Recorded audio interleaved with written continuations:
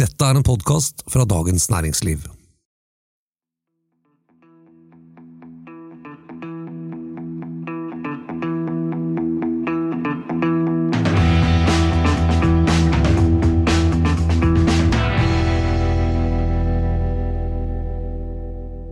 Har du hørt om selskaper som Prime, Sonans, Huddly og Kambi? Det 4 av de over 50 selskapene som har notert seg på Oslo Børs sin markedsplass Euronext Growth det siste året. Det jo ikke rart de går på børs. Private investorer over hele verden sitter med fanget fullt av sparepenger og jakter avkastning. Men mens disse selskapene som jeg nevnte over her har et produkt eller en tjeneste de selger, den nye trenden i USA og Europa å børsnotere såkalte SPAC, selskaper uten innhold. Ja, i denne episoden av Finansredaksjonen skal vi blant annet snakke om at veien fra idé til børsnotering kortere enn noen gang, og så må vi altså prate om fenomenet SPAC. Jeg heter Anita Hoemsnes og kommentator i DN. Og jeg heter Terje Erikstad, finansredaktør. Og jeg heter Torisson Jensen og skriver om aksjer. Ok, da starter vi med et aldri så lite quiz her. Hva driver Prime, Sonans, Huddly og Kambi med? Alle disse 4 som har blitt notert på Euronext Growth i februar. Terje, Tor Christian? Jeg vet faktisk noe om Huddly, fordi vi hadde en artikkel om Huddly og kursoppgang på DN.no. Og så vidt jeg skjønte så var det små videokameraer som Huddly laget. Jeg håper det riktig. Og har Sonans noe med høreapparater å gjøre? Tor, du så stille. Nei, jeg sliter med forbindelsene her. Jeg tror ikke dette forstår meg spørsmål.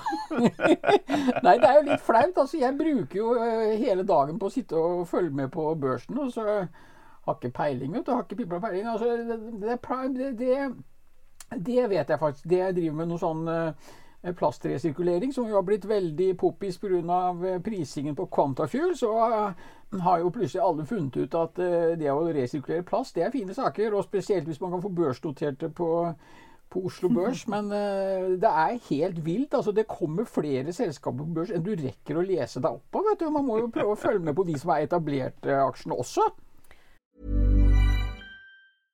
Introducing Wondersuite from Bluehost.com.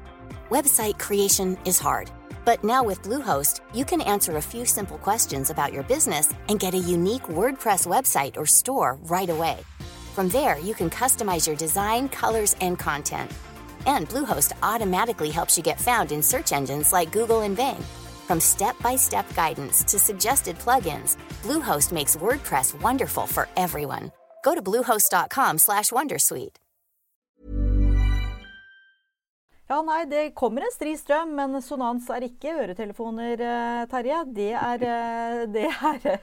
den der en kjede av skoler, av undervisning, altså som Bjørknes videregående og så videre. Og Kambi, de gjør noe så, det har jeg sett nå i nyhetene, at der det mye morsomt å lage av titler, for de forvandler da kloakkslam til metangass og jordforbedringsprodukter. Så det veldig inn i tiden. Men det jo en ting, altså alle disse selskapene som nå popper opp. Det nye som du har sett litt på, Terje, det jo det som kalles SPAC. Altså at man rett og slett, altså du noterer et skallselskap på børsen. Du har et selskap, men ikke innhold. Altså da begynner det vel å ja, vi har jo snakket om bobler før, jeg skal ikke nevne ordet, men det ser sånn ut. Ja, men altså, SPAC i seg selv egentlig på en måte en sånn ganske fiks idé. Men hva betyr SPAC? Ja, jeg skal si det. Det betyr Special Purpose Acquisition Company. Altså et selskap som lages for å kjøpe et annet selskap.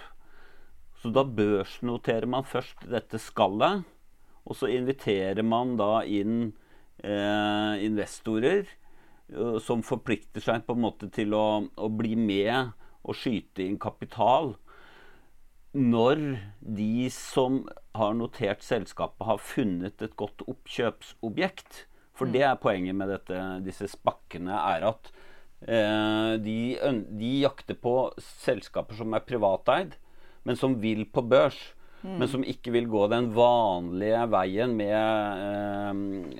søknad om å bli notert, om å legge fram masse dokumentasjon, hente inn rådgivere, og så videre, og så videre. De lar seg heller kjøpe opp, og så blir på en måte det oppkjøpte selskapet blir da det børsnoterte selskapet til slutt. Så dette skallet forvandler seg til å bli et vanlig selskap.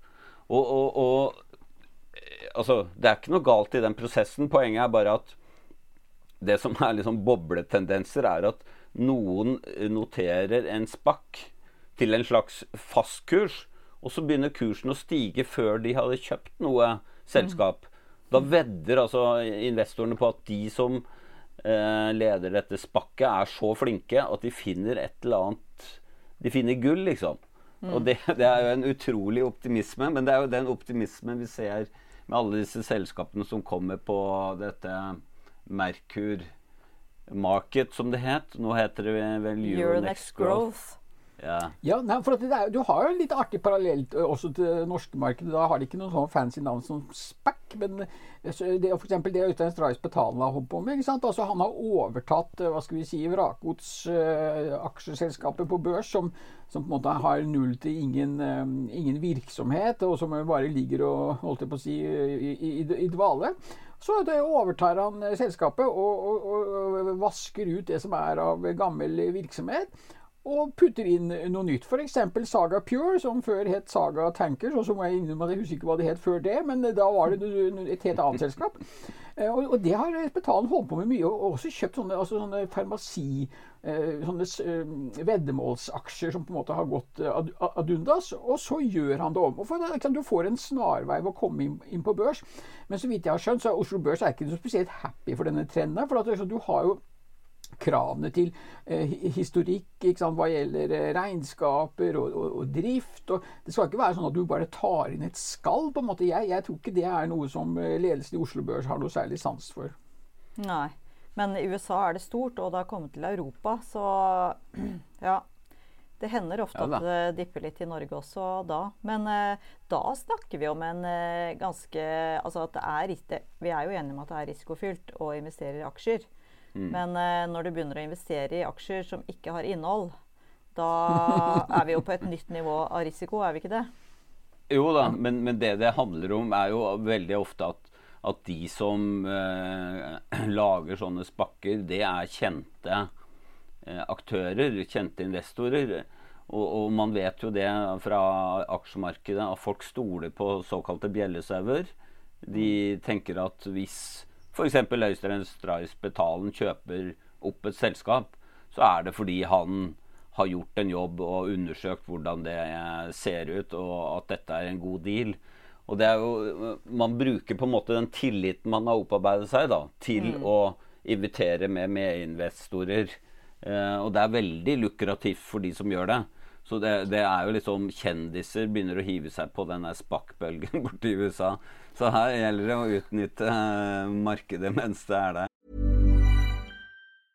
A lot can happen in 3 years, like a chatbot may be your new best friend. But what won't change? Needing health insurance. United Healthcare Tri-Term Medical Plans, underwritten by Golden Rule Insurance Company, offer flexible, budget-friendly coverage that lasts nearly 3 years in some states. Learn more at uh1.com. Introducing Wondersuite from Bluehost.com. Website creation is hard. But now with Bluehost, you can answer a few simple questions about your business and get a unique WordPress website or store right away. From there, you can customize your design, colors, and content. And Bluehost automatically helps you get found in search engines like Google and Bing. From step-by-step guidance to suggested plugins, Bluehost makes WordPress wonderful for everyone. Go to bluehost.com/wondersuite. Botox Cosmetic, out of botulinum toxin A, FDA approved for over 20 years. So, talk to your specialist to see if Botox Cosmetic is right for you. For full prescribing information, including boxed warning, visit BotoxCosmetic.com or call 877-351-0300. Remember to ask for Botox Cosmetic by name. To see for yourself and learn more, visit BotoxCosmetic.com. That's BotoxCosmetic.com. Jeg fant en sånn investormelding i DN Investor i går som jeg synes var veldig beskrivende for fenomenet bjellesau. Og det var da dette selskapet som også er notert på Euronext, som heter Explora Technologies, som produserer smartklokker som barn, altså hvor du kan ringe, sende emojier og ta bilder, og selvfølgelig at foreldrene kan overvåke hvert minste lille steg de går. Det har tiltrukket seg da profilerte investorer som Øystein Stray-Spetalen, Eigil Stray-Spetalen, Petter Stordalen og Hermine Middelfart. Da har du liksom, da er bingo-kupongen over bjellesauer full, altså. Og dette er jo da et selskap som har ifølge i dag da, en markedsverdi på 1,6 milliarder, med en omsetning på 3,4 millioner. Så jeg vet ikke hva du synes om verdsettelsen der, Tor Christian. Nei, du, dette er helt innenfor. Dette er 2021. Vi snakker ikke 2019, altså. Nei, men det var også morsomt. Det var som jeg også skrev en børskommentar om i dag. Altså dette her med bjellesauer som du nevnte. For da har vi jo fått dette nye begrepet cornerstone-investorer. Altså det er jo folk som blir med og liksom tar en del av en emisjon i et selskap før det går på børs. Og de har litt sånn bjellesau-klang over seg, for at det er på en måte, hva skal vi si, kvalitetsinvestorer eller folk som har et navn i markedet. Og da er det jo Øystein Stray-Spetalen, han har jo vært med, han inviteres jo med på alt av sånne emisjoner, og blir gjerne en sånn cornerstone-investor. Men nå viser det seg at han og hans selskaper har jo da i tur og orden og dumpet aksjer med stor gevinst både i dette landbaserte oppdrettsselskapet som heter The Kingfish Company, og dette hydrogenselskap som heter Everfuel. Der ble altså Spetalen og hans selskap invitert inn som cornerstone-investorer, og det høres jo litt sånn, har jo litt sånn langsiktig preg over seg, men han dumper da aksjen etter noen uker eller måneder. Det er jo fiffig. Ja, han har jo ikke noe ansvar. Han har jo ansvar for seg selv å tjene penger, men det er klart at for hver aksje som Spetalen investerer i, så løper det jo flere tusen andre investorer ettersom en pent dressert saueflokk inn i de samme aksjene. Ja, det er godt poeng, og de begynner å få det alvorlig travelt nå når de oppdager det at Spetalen har forduftet, for at da har ofte kursen på disse selskapene leid til den til å falle som en stein. Og så er det noe som vi har snakket om litt tidligere, men som jeg også da tenker, altså for de mange nye som har kommet på børsen nå da, som ser at det noteres nye selskaper, og det er emisjoner, og det er i det hele tatt, hvordan i all verden skal man få tilgang til å være med på den første liksom, berusende lykkeopplevelsen det er å starte med en børsnotering? For det virker jo som noen av selskapene, for jeg antar når du er med i en emisjon, kanskje du får litt rabatt på disse aksjene, og at den første verdistigningen, den kommer ikke igjen, på en måte. Hvordan skal man klare å være på en sånn en? Det er veldig enkelt, altså. Det er bare å være rik og kjent investor. Ja, har du ikke skjønt det, Anita? Ja, det tenkte jeg ikke på, altså. Nei, det er veldig praktisk å være rik og kjent. Da får man tilbud om å være med på alle gode dealer som den vanlige investor. Ikke får være med på, kanskje får være med på loddtrekning, om å få lov til å, altså, man kan være heldig å vinne. Grunnen til at det å komme inn tidlig er så lukrativt, er jo at de som da går på børs vil jo gjerne at kursen skal stige, og at de som kommer inn til å begynne med skal få en gevinst, sånn at man på en måte får en god start i markedet. Og derfor så får de som får lov til å kjøpe først, de får gjerne en rabatt i forhold til hva man tror selskapet egentlig er verdt da. Og derfor er jo det ekstremt, i oppgangstider, ekstremt lukrativt da. Ja, og dette er jo penger på gaten, spesielt for eksempel dette Kingfish Company som jeg snakket om, dette oppdrettsselskapet. Jeg lurer på om ikke de var invitert inn på en emisjon på 20 kroner, og så bare kort tid etterpå så var aksjene 60. Da er det jo noe som tyder på at tilretteleggere har bomma på prisingen. Men det er også interessant, jeg har en leser som har noen millioner kroner som han investerer på Oslo Børs, og søker stadig på å få være med i emisjoner. Og da er klassiske svaret som han da får, at dessverre det ble ikke tegning denne gangen. Og som Terje sa, at det er loddtrekning faktisk hvem som får være med. Ja, det virker jo helt utrolig. Men det er jo fascinerende uansett da. Altså, man kan jo se det som noe positivt også, at det er mange nye selskaper som kommer seg ut på børs og får hentet inn kapital. Altså, det kan jo være at det ligger et ordentlig gullselskap, altså neppe alle, men iblant disse 54 nye som har blitt børsnotert det siste året. Men hvorfor børsnotere seg? Kan det være fordi de ikke lenger får kapital ut i markedet som nystartet selskap? Altså, jeg tenker at det er jo veldig positivt at selskaper med gode ideer og lyse fremtidsutsikter får kapital, sånn at de kan vokse. Og det er jo ikke et lett kapitalmarked for småbedrifter som har gode ideer. De kan gjerne få støtte fra Innovasjon Norge og offentlige ordninger, og de kan få noe kapital fra såkalte venture-fond, som er på en måte med i starten, men så er det liksom det der å komme seg videre og bli kjent i markedet og få flere kapitalkilder er ofte vanskelig. Og det er jo en slags det markedet vi snakker om nå er jo en slags snarvei da inn til en normal markedsplass som Oslo Børs med ganske strenge rapporteringskrav og omfattende regelverk.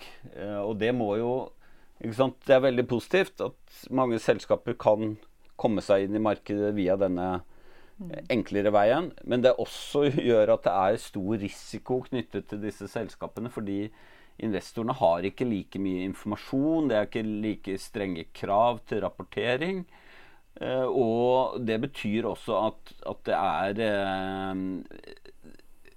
det er jo en del selskaper som sikkert kommer til å skuffe. Noen kommer kanskje til å drive med ting som ikke er helt bra. Og en del investorer som er uerfarne vil ha lite informasjon å gå på og handle på. Sånn at det er en betydelig høyere risiko enn i det vanlige markedet. Er du ikke enig i det, Tor? Jo, det er jeg helt enig i. Og det er et viktig poeng det som du peker på.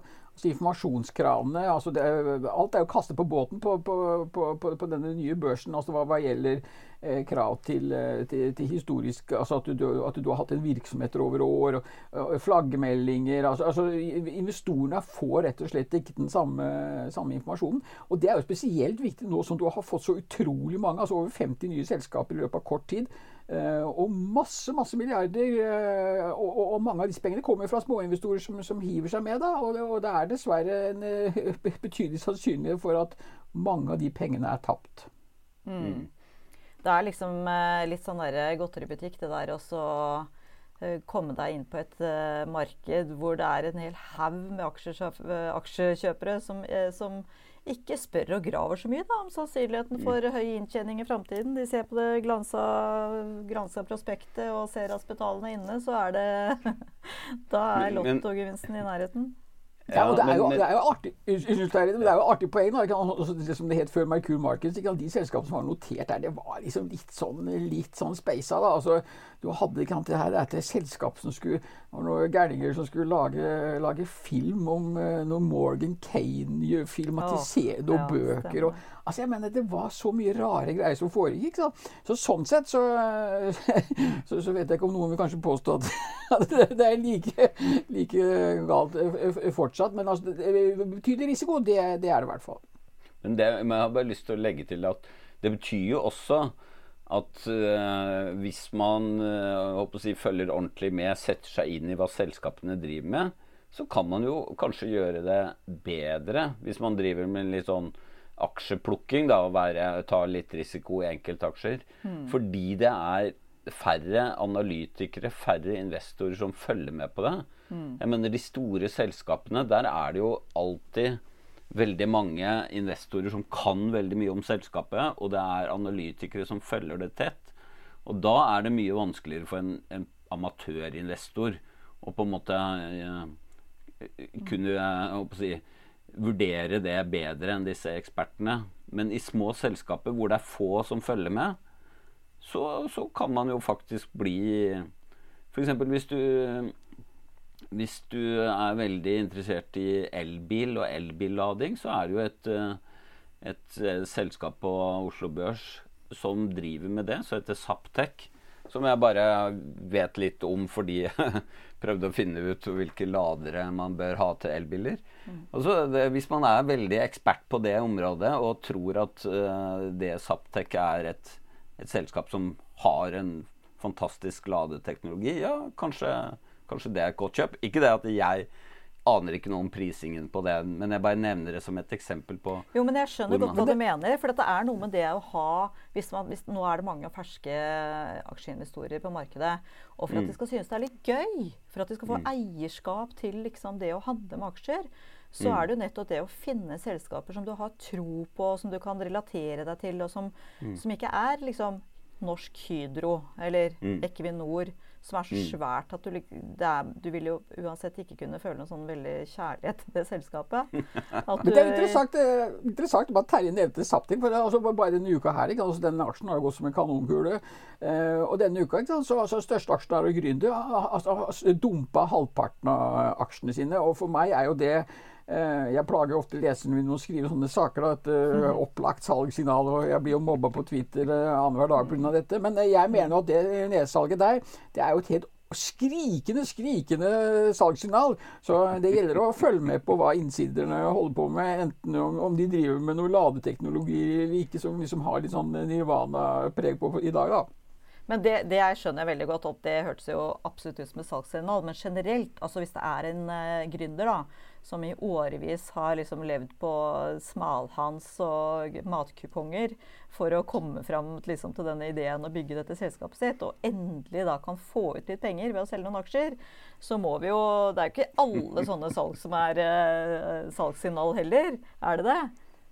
Du alt for snill, Anita. Ja, skjønner. Ja, men det godt at noen av oss kan ta på oss den hatten, da. Litt mer kynisme, det kan gjøre seg i aksjemarkedet. Okay, jeg skal jobbe meg frem til litt mer kynisme neste gang. Du får jobbe med over helga til neste sending. Ja. Men da har vi i hvert fall fått litt oversikten over den nye, markedsplassen på Euronext Growth, men som har fått en ordentlig fart i seilene med masse nye selskaper. Vi følger aksjemarkedene tett og kommer helt sikkert tilbake neste uke med noe som blanding av kynisme og bitte litt grann optimisme. Takk for at du hørte på.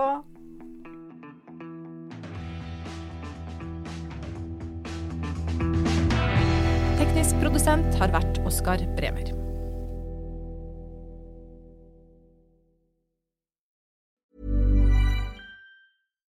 Subtle results, still you, but with fewer lines. Botox Cosmetic, onabotulinum toxin A, is a prescription medicine used to temporarily make moderate to severe frown lines, crow's feet, and forehead lines look better in adults. Effects of Botox Cosmetic may spread hours to weeks after injection, causing serious symptoms. Alert your doctor right away as difficulty swallowing, speaking, breathing, eye problems, or muscle weakness may be a sign of a life-threatening condition. Patients with these conditions before injection are at highest risk. Don't receive Botox Cosmetic if you have a skin infection. Side effects may include allergic reactions, injection site pain, headache, eyebrow and eyelid drooping, and eyelid swelling. Allergic reactions can include rash, welts, asthma symptoms, and dizziness. Tell your doctor about medical history, muscle or nerve conditions including ALS or Lou Gehrig's disease, myasthenia gravis, or Lambert-Eaton syndrome and medications, including botulinum toxins, as these may increase the risk of serious side effects. For full safety information, visit BotoxCosmetic.com or call 877-351-0300. See for yourself at BotoxCosmetic.com.